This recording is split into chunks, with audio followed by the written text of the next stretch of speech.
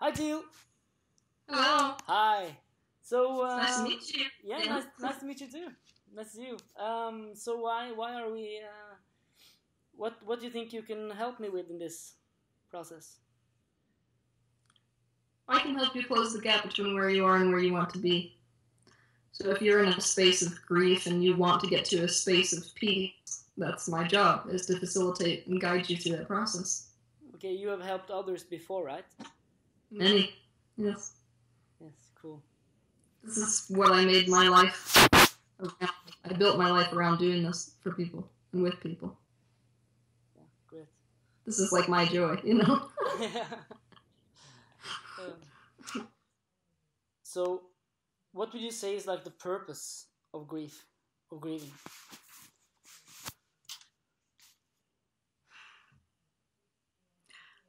I would say the purpose of grieving is to find connection again. Okay.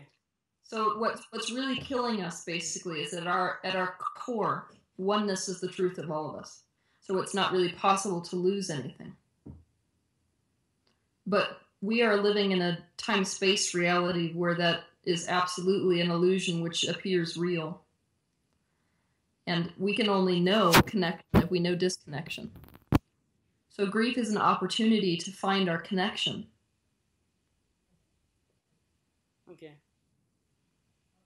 So in what way would you say I could find a connection with by grieving? You have to move through. Grief basically forces you to move through all the vibrational scale.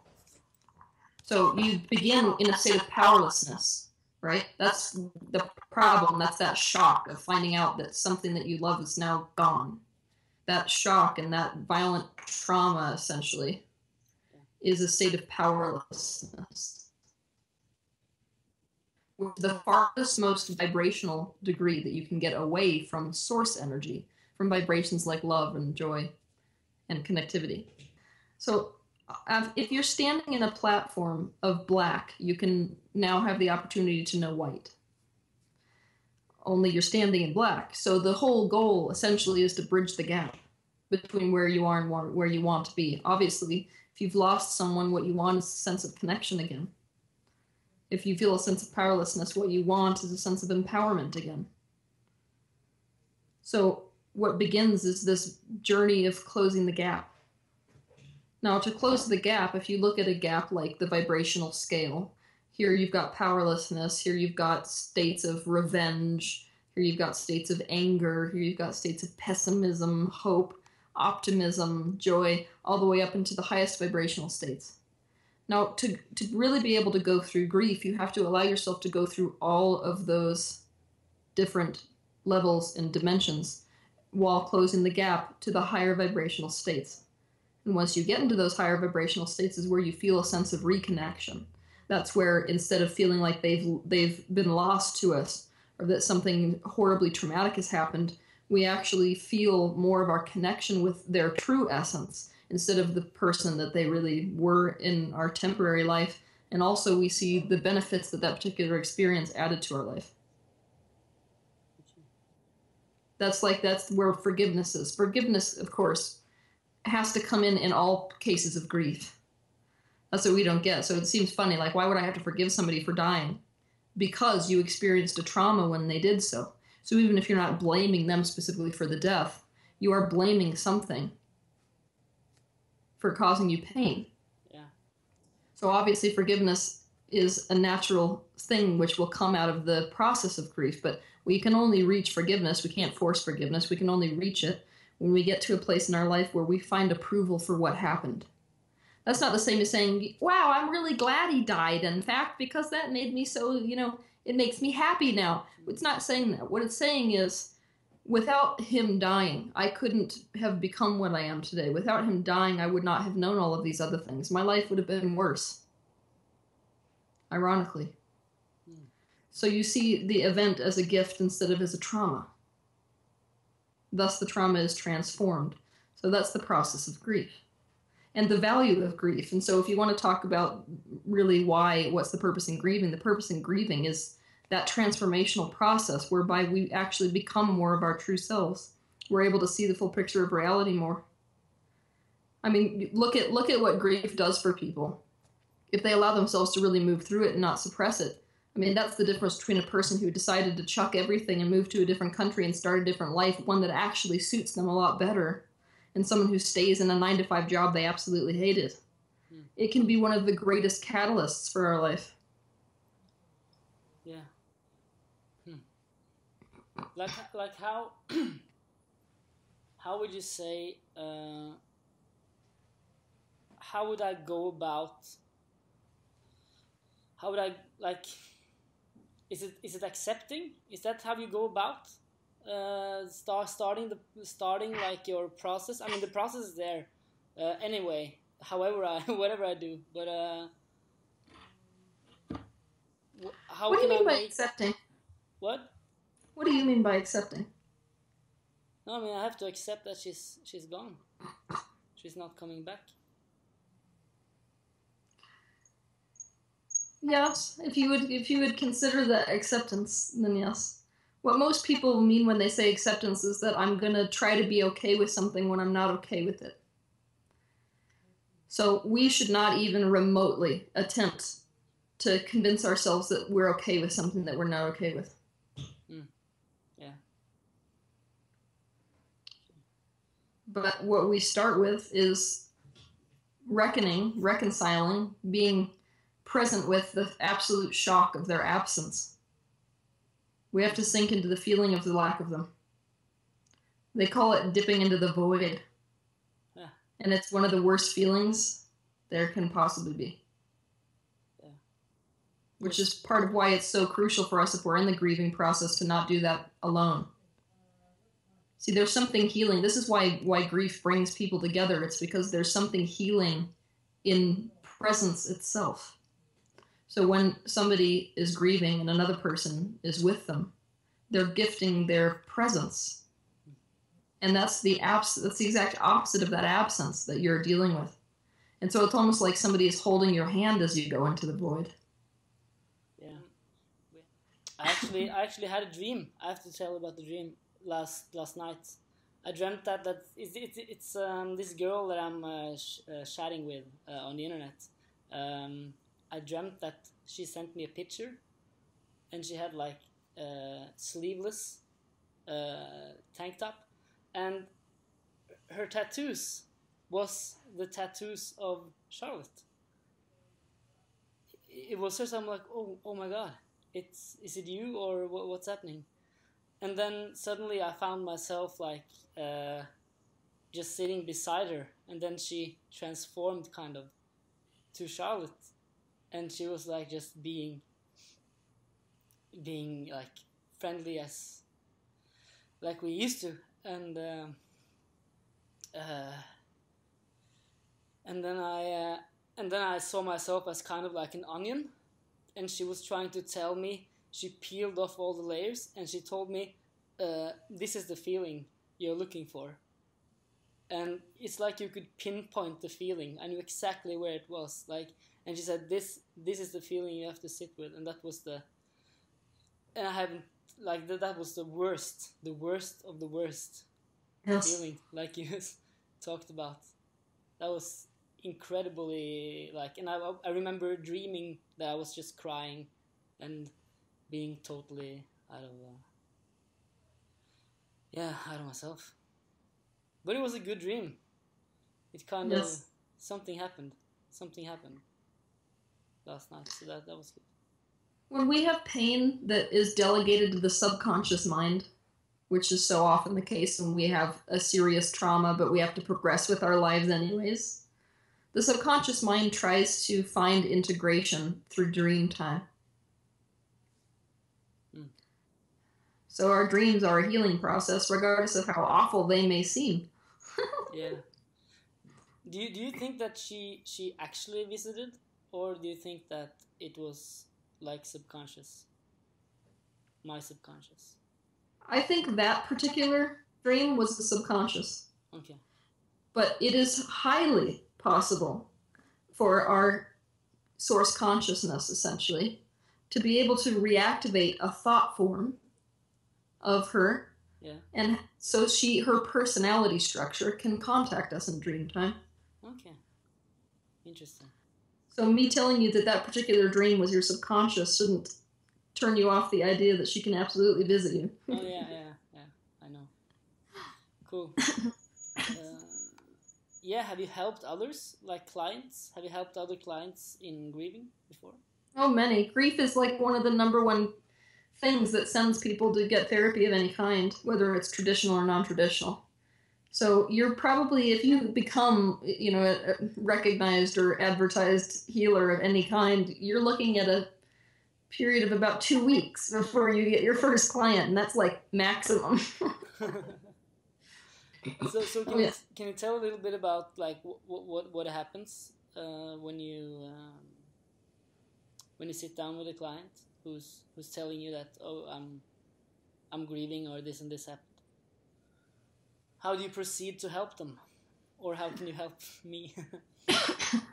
This is so difficult because it's always so incredibly individual. So what we would do is we'd start with where you are currently today. People are at different points in their healing process when they come to visit somebody like myself. Some people, it's just barely occurred. They're still in the shock phase or the numbness phase. Other people, they're super angry, So it depends on the person who sits in front of me what that particular process is. So where would you say that you are? uh, I don't know. Don't be cerebral about it. I want you to be emotional about it. Yeah, yeah, yeah, yeah. So emotionally, what do you feel? I feel it's so up and down, because sometimes I can have like the best day, like last day, yesterday, I was filming like a TV show and stuff like that, and I was so happy, and then I came home and I just started to cry. So it's so up and down all the time. So did you identify what it was about coming home that made you suddenly feel that way? No, no, I'm not. No, I don't know why that was. Let's retrace our steps. So you drive home, right? Yeah, yeah. I took the metro. Yeah. What were you feeling while you were on the metro? Back then I was happy. I think. Yeah, was happy.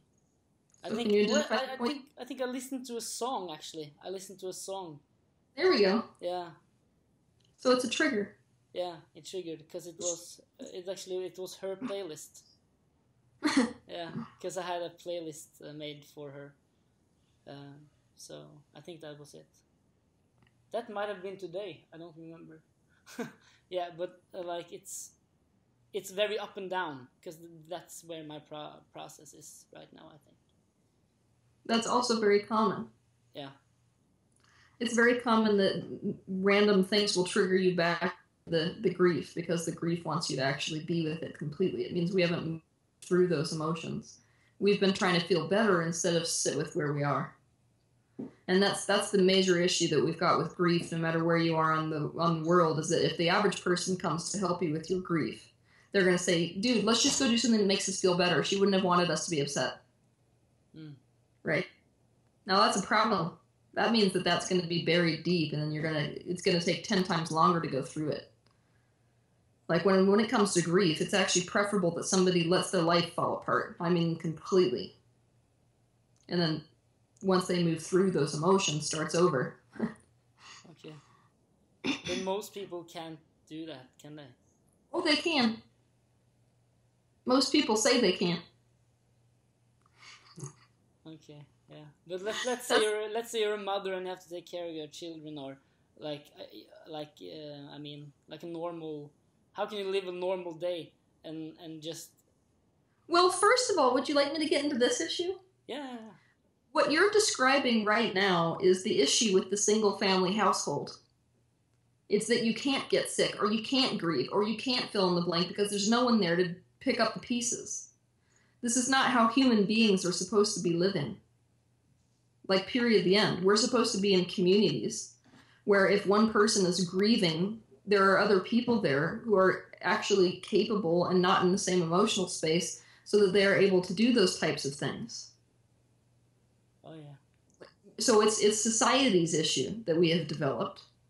Yes, I'm willing to face the fact that we have put ourselves in this incredibly difficult position, but we need to address, obviously, for the sake of our understanding, we need to address the fact that that's not normal for a person to not be able to have a collapse. You know? Yeah, when you say the word collapse, it frightens me. Like collapse, yeah, that's why most people run away from it. Yeah. Oh, it's crazy. So you would encourage me actually to collapse, kind of. Yeah. Yeah. I would. And I would encourage you to have someone present with you for that collapse. How do you How do you collapse? Yeah, how do you collapse? Oh. Doesn't that just say it all about you? Yeah. Well, for starters, the next time you get into a state where you get triggered into that traumatic place, you fall apart.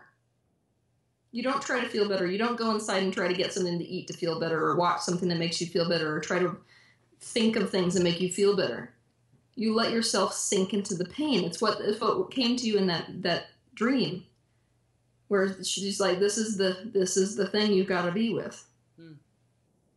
So for people who are grieving, what that might look like is like, when you get hit by that grief, that feeling that you felt, it knocks you to your knees. So literally fall to your knees. Like, spend time rolling around on the ground. Who cares how long? Don't brush your teeth tonight. What you find is if you're completely with those sensations, then you move through them and you actually move beyond them.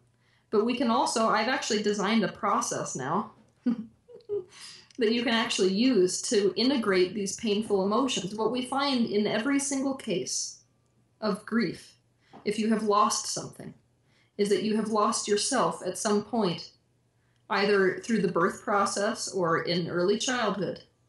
And that is actually the loss that is continuing to mirror in these external circumstances that we think are actually causing our greatest grief. I did a video, which I want you to look up after we do this interview. Yeah. And it's called The Holy Grail. Okay. I want you to watch that video. Yeah, I will. Because I explain in that video a little bit what we're talking about here. That everything, all of our grief is actually just a reflection of the primary grief, which is that we had to abandon ourselves to become physical humans. That the primary source of our wounding is the decision, essentially, to become separate individual beings.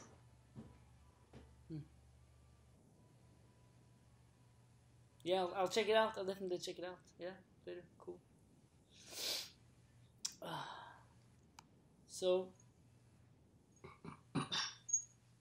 But I would like, it would be really fun for you and I to use like one of your really painful periods to actually go back and recover what's the real issue. Yeah. Oh yeah. You mean right now or when I come over there? I would like it better if we were in person. Okay, yeah. I could do it like this. I could do it any time, but the thing is that if I had you here, then I could get you triggered, meaning I could get you to the point where you're feeling the absolute grief and misery. And we could use that. It's weird because, like right now, it's hard to connect with that feeling, with that grief feeling. And I think that's a little weird because we're talking about it so normally, or yeah, you know. And then suddenly something triggers it again. That's always the case with trauma. Yeah. Always. What does your intuition say, like right now, Teal, about this thing? I think it has the potential to be amazing. Like, if you stick with it, it has the potential to be absolutely amazing because it's super raw and everybody relates to it. Everybody's experienced trauma, and so many people have experienced, like, lost trauma that it's unbelievable. And the reality is that most of us don't share that with each other. We try to hide it. We try to make it okay. We try to feel better and not let anybody into this grief process, when the reality is this is what's happening behind closed doors. So, bringing it out from behind closed doors into the public is like incredibly liberating, not just for yourself, but for all of society. Like, what if we made this an okay process? What if this didn't only happen in like psychology offices or with close friends behind closed doors? What if this, like, the lid was just blown off of all of this? Then it gives permission for people to be where they are. Besides, I mean, the number one thing we have to learn is that we got to be okay with where we are. And I don't mean like convince yourself you're okay with something that you're not okay with. I mean, you got to be present with whatever is true for you. So if we become brave enough to do that, then when we let other people see that that's really what it takes to heal from the super grief emotions that they're feeling, then look what you've just done for all of humanity. It's amazing. I mean, people are going to get it. Yeah. Yeah, I have a feeling they will too. Yeah, I hope so. But when people experience grief, for instance, or trauma, and don't work with it, and don't sit with that feeling, and don't be, and they are not present with it, what's the You're thing stuck that usually for the rest happens? of your life. You're stuck. You're stuck. Okay. That's what happens. If you don't move through your grief, if you don't face the grief, if you don't work with the grief, then you are absolutely in resistance to it. Now, what happens within the consciousness of a person is that it becomes like a skipping CD. Part of you may continue throughout the course of your life, and the other part of you doesn't come with you. So you've essentially lost an aspect of yourself. It's frozen in time. Now, the problem with that is that when some aspect of your consciousness is frozen in time, it's still subject to the law of attraction. So you will still manifest experiences in your life which mirror grief. So people who don't work through their grief are in fact the most at risk to create more grief. That's why you see patterns where people lose someone, then if they don't work through the grief, they lose someone else. Then they don't work through the grief, they lose someone else. So this does not just have like implication in terms of our emotional condition. Doesn't mean that we're just going to feel like unhappy or feel stuck for the rest of our life. It means we might quite literally continue to line up with loss over and over again. That means you lose your wife, then you lose your child, then you lose your friends, it's just constant. I mean, when people don't deal with their grief, grief follows people. It haunts them. Those families are the biggest suppressors. They tend to be the most strong families. They're the ones that are like, just grin and bear it. You got to deal with it. That's what life deals you. So the universe keeps giving you opportunity after opportunity after opportunity to integrate the feeling.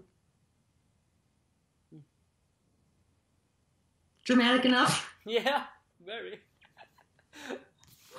I saw your face. You felt it. Yeah. Yeah. The same goes for victimization. See, if we've been victimized or we've been like put in that super powerless position and we don't deal with that emotion, we keep lining up with it. So, the girl who's sexually abused as a child keeps being raped like over and over. That's what happens. We don't understand it when we don't understand that it's our mind and our being that's actually creating the reality and the future that we're stepping into. So it doesn't make sense to us. Why us? Why does this keep happening to me over and over again? That's why. It's a reflection of a mirrored wound. Yeah. So thank you so much for taking the time. I will see you soon. Yes, we will. Okay. Thank you so much. Bye. See you. Bye. See you.